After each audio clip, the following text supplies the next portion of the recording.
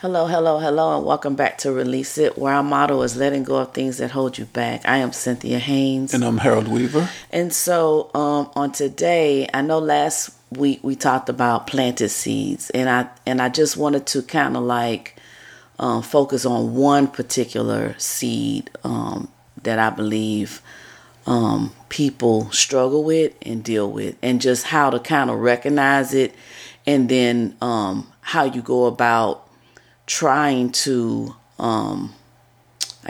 release that and replace it before it causes either harm to you or somebody else. And so I came up with this because this Monday was my daughter's third year anniversary of her death, and it kind of brought some stuff up for me, and it really made me kind of like think about some things. It was an emotional day for me for whatever reason this year. Even for my grandkids, they express more emotions than normal.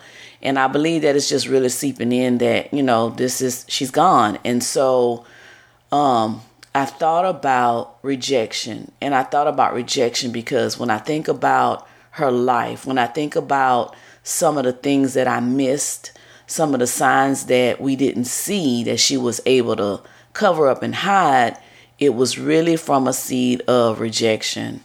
And so I talked with one of her friends yesterday, and we were just talking about, there were some signs that we just overlooked and we just missed it.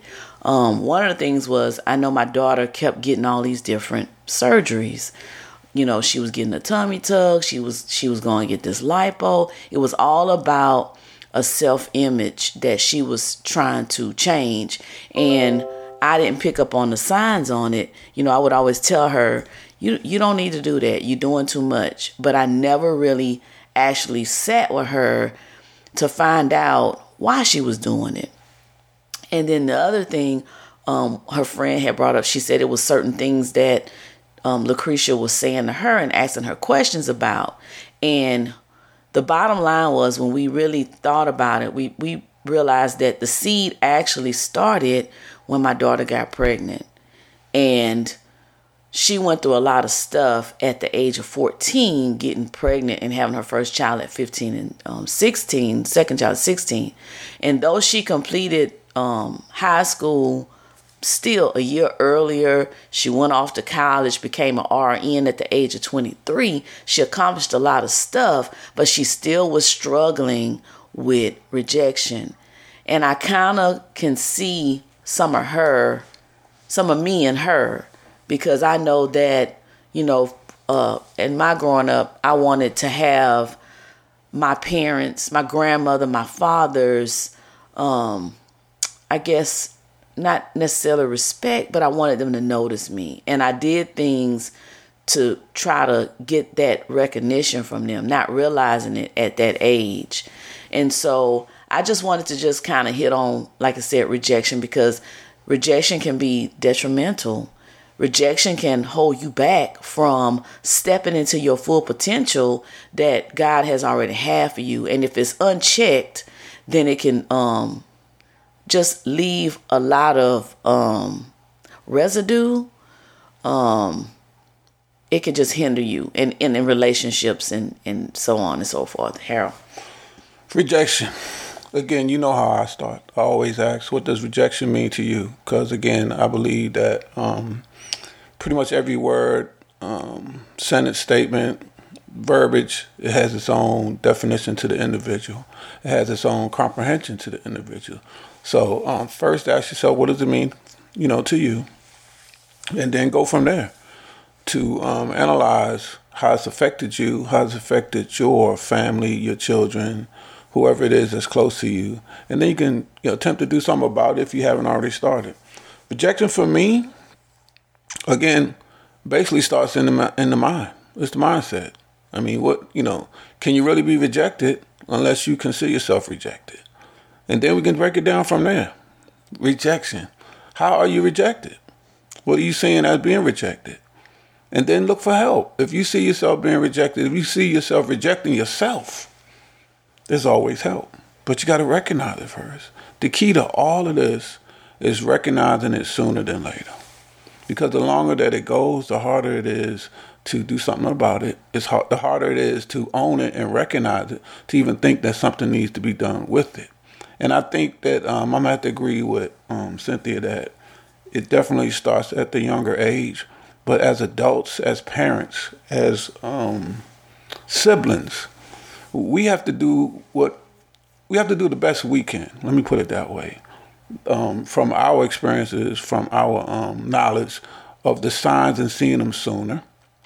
And if not, saying something about them, at least finding out who can communicate with that person better than yourself. So it's not too late to help them get out of it, to help them do something about it. And I say that because, to this day, I have two brothers that, for whatever reason of their own, they can't even say that we don't speak. But I'm still their brother, and I'm still going to love them unconditionally. So what is that? That could be rejection for me, but it's not, because it can't be, because I haven't done anything wrong. And I'm not saying that I've always been right, but I know I ain't done anything wrong. And how can I say that? Because I've analyzed everything I have done. So for me, it wasn't easy, but it was something that I had to convince myself, this is not a rejection. This is something else. This is something else that either they're not acknowledging, they're not accepting for themselves, or they're feeling rejected in some form or fashion where I'm concerned. But that can't stop my motivation to, show them that it's not too late. It's never too late. And that I still love them regardless of what they think or what they're doing or how they feel. And I'm going to be there. That's my key to all of it. And I'm going to be there for them if and whenever the day comes that they figure out and, realize that this is something that we all could have done better with. And I say that because I don't want to point no fingers. But are they rejected? As far as I'm concerned, they're not. But that doesn't mean they don't feel that they have been. And it could be a case where they're feeling rejected from our parents. It could be a case where they're feeling like they've never been approved or they've been recognized for what they've done or haven't done. Who knows? But all I know is I can't quit on them, even if they've chosen to quit on me. I can't, try to convince myself that I've been rejected because I know I haven't. But it's a mindset. Some mindsets are stronger than others. Some mindsets need help to even recognize what's going on in their individual lives. And as parents, that's what we have to do better at with our children. So when they become parents, they'll do better. We have to continue to analyze ourselves. We have to. Because the only way we're going to be able to help our loved ones is to do that constantly. Because we all change and we all can get better. Every day that we have a chance to do better than yesterday gives us that much more energy and promise to do better tomorrow. And it all falls back on God, right? But again, everybody doesn't believe in God. But somebody and everybody should believe in something. So when it comes to this rejection thing, why not have whoever it is that you can see, you can feel, and watch them go through that? Just sit them down. Sooner than later, and not think that they're going to reject you, right? If nothing else, get it off your conscience. Do your part. If you've done your part, give it to God, because he's going to do the rest. But at least you can say you did something. At least you can say you did what you thought you could do for them. And then when it's all said and done, it's not on your conscience no more. You can't and you won't reject yourself. That's where I'm at with it, saying. Yeah.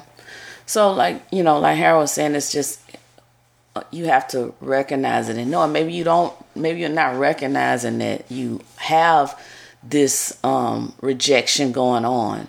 But, when it's to the point where you're trying to do things not because you want to do it for yourself, but you're doing it because you're trying to get that recognition from other people, then that's a good sign that you have rejection. I want to go back to the point of, like you said, as a child, as parents, we don't have a manual. And so we don't have this thing that says, oh, don't do this because this could happen, or don't say that because this can happen. And what I recognize is that sometimes even when you're telling a child, well, go in the other room and get out of my face, that could be sending a sign to that child, and they're taking that as though they don't care about me. They don't want to hear what I got to say. Whatever I got to say is not important. And what I like to hit on, I try to tell this to my daughters, is that you have to watch how you handling your kids, because at the age that they're young, and their capacity is only but so big. And so they don't know how to read between the lines and say, oh, this is just not a good time. No, they're taking literally what you're saying. It could even be a point to where maybe you're being left alone all the time, and the parent is working all the time, which I could be guilty of that, because I had to pay bills when I first had my girls at that young age. I was more like a single parent, even though I was married at the time. I was living like a single person because I had to pay, I had to pay the bills. I had to make sure we had food on the table, and I had to work. I had to miss things at their school. And even now as an adult, sometimes when we have conversations, they'll be like, well, Mama, you was never around. And that to them can be like a form of rejection, because they wanted me there. I couldn't be there because I had to work. And so we just have to be careful on when things are happening, that we go back and we talk about it. And I can say, this was passed down to me, that situations would happen and we never came back and we never talked about it so that we all could understand what was going on. And so I even carried that on in my adulthood with my kids.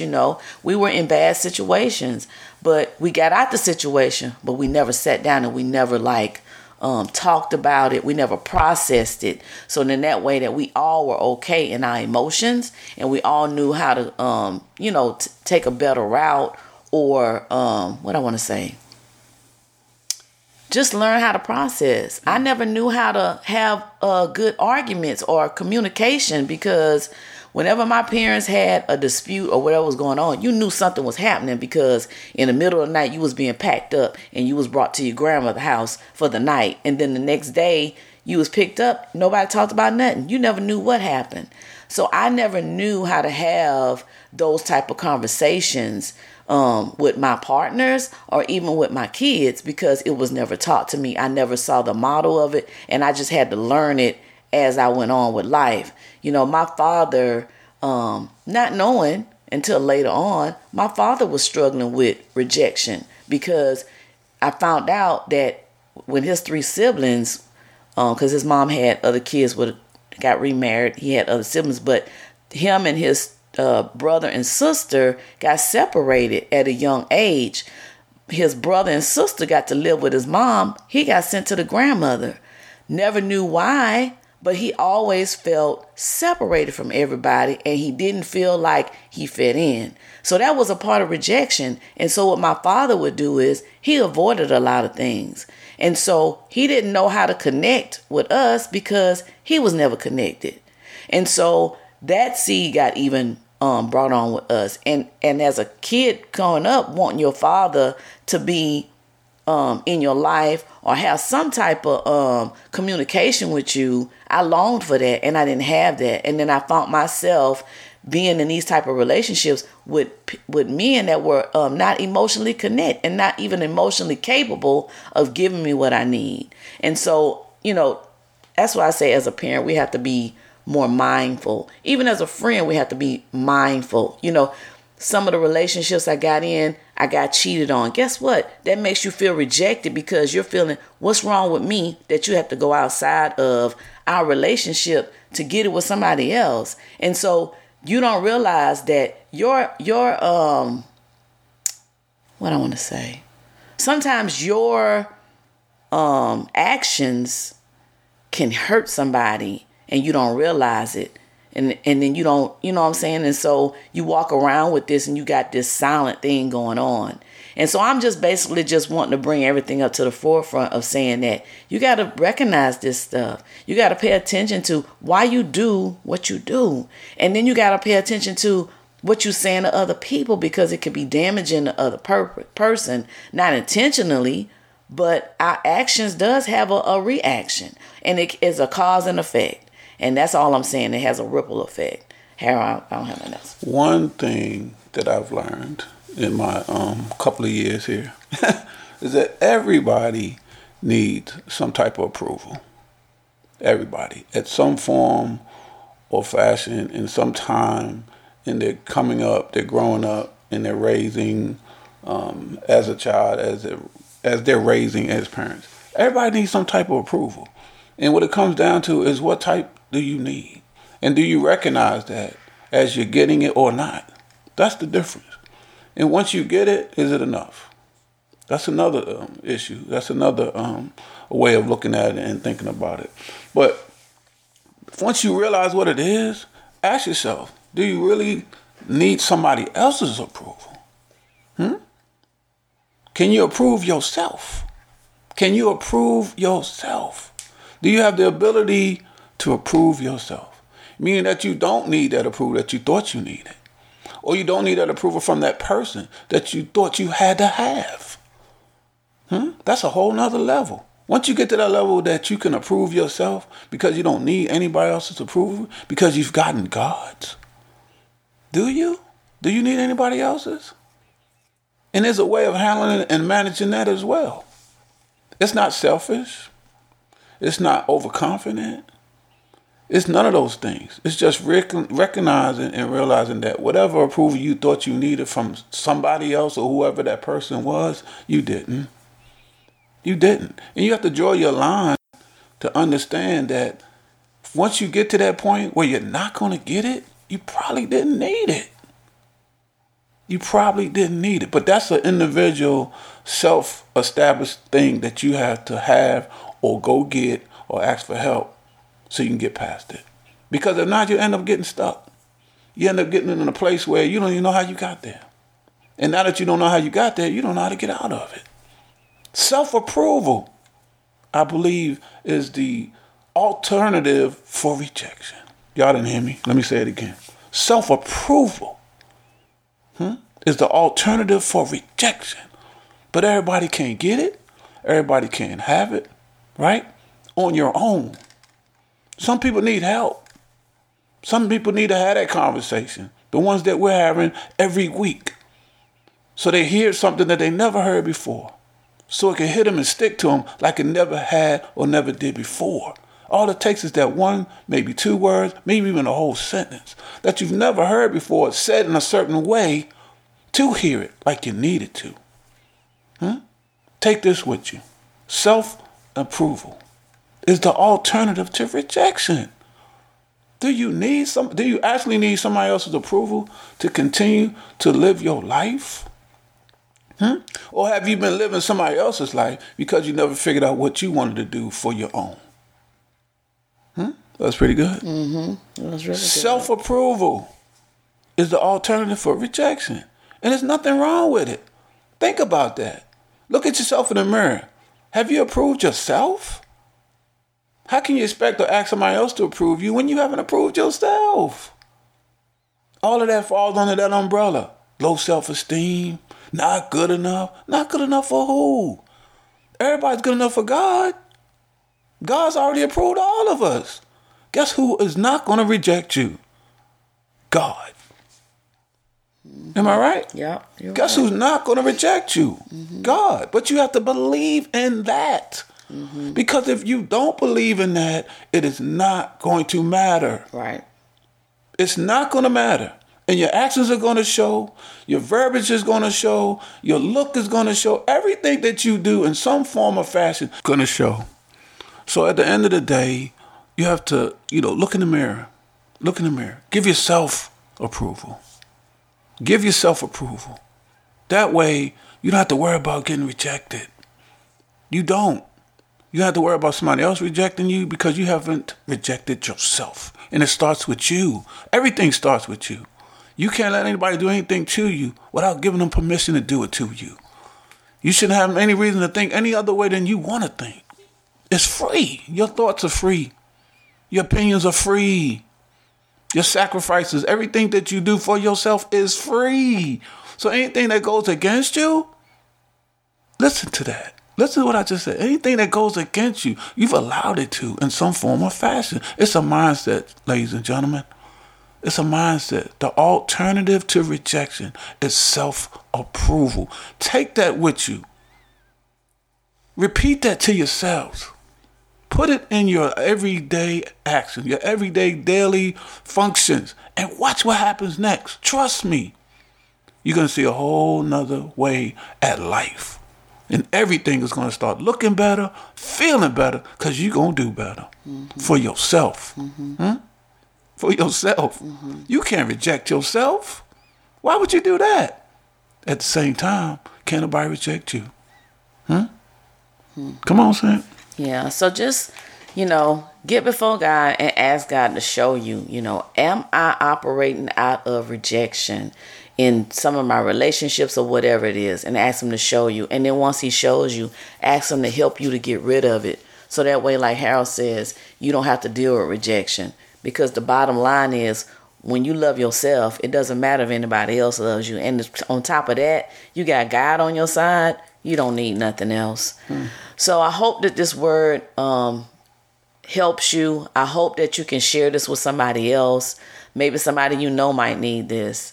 But that was from our heart, and so I just hope you receive it. You have any questions, any concerns, anything you want us to talk about, you can reach us at releaseitpodcast@gmail.com. And we'll be back next week. Not sure what we're going to talk about, but Harold's going to close us out in prayer. Bow your heads. Father God, thank you again for another humongous, amazing, spectacular week of our podcast. We didn't know what we was going to talk about, but we knew whatever it was we chose, you was going to be there for us to put the words where it needed to be, to put the verbiage where whoever's listening can understand it, use it, and take it with them further to prosper, which is what you want us all to do in your name.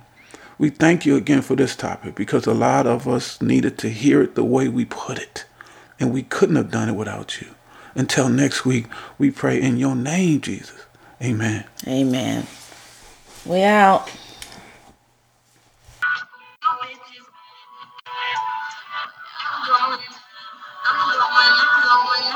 now. I'm going now.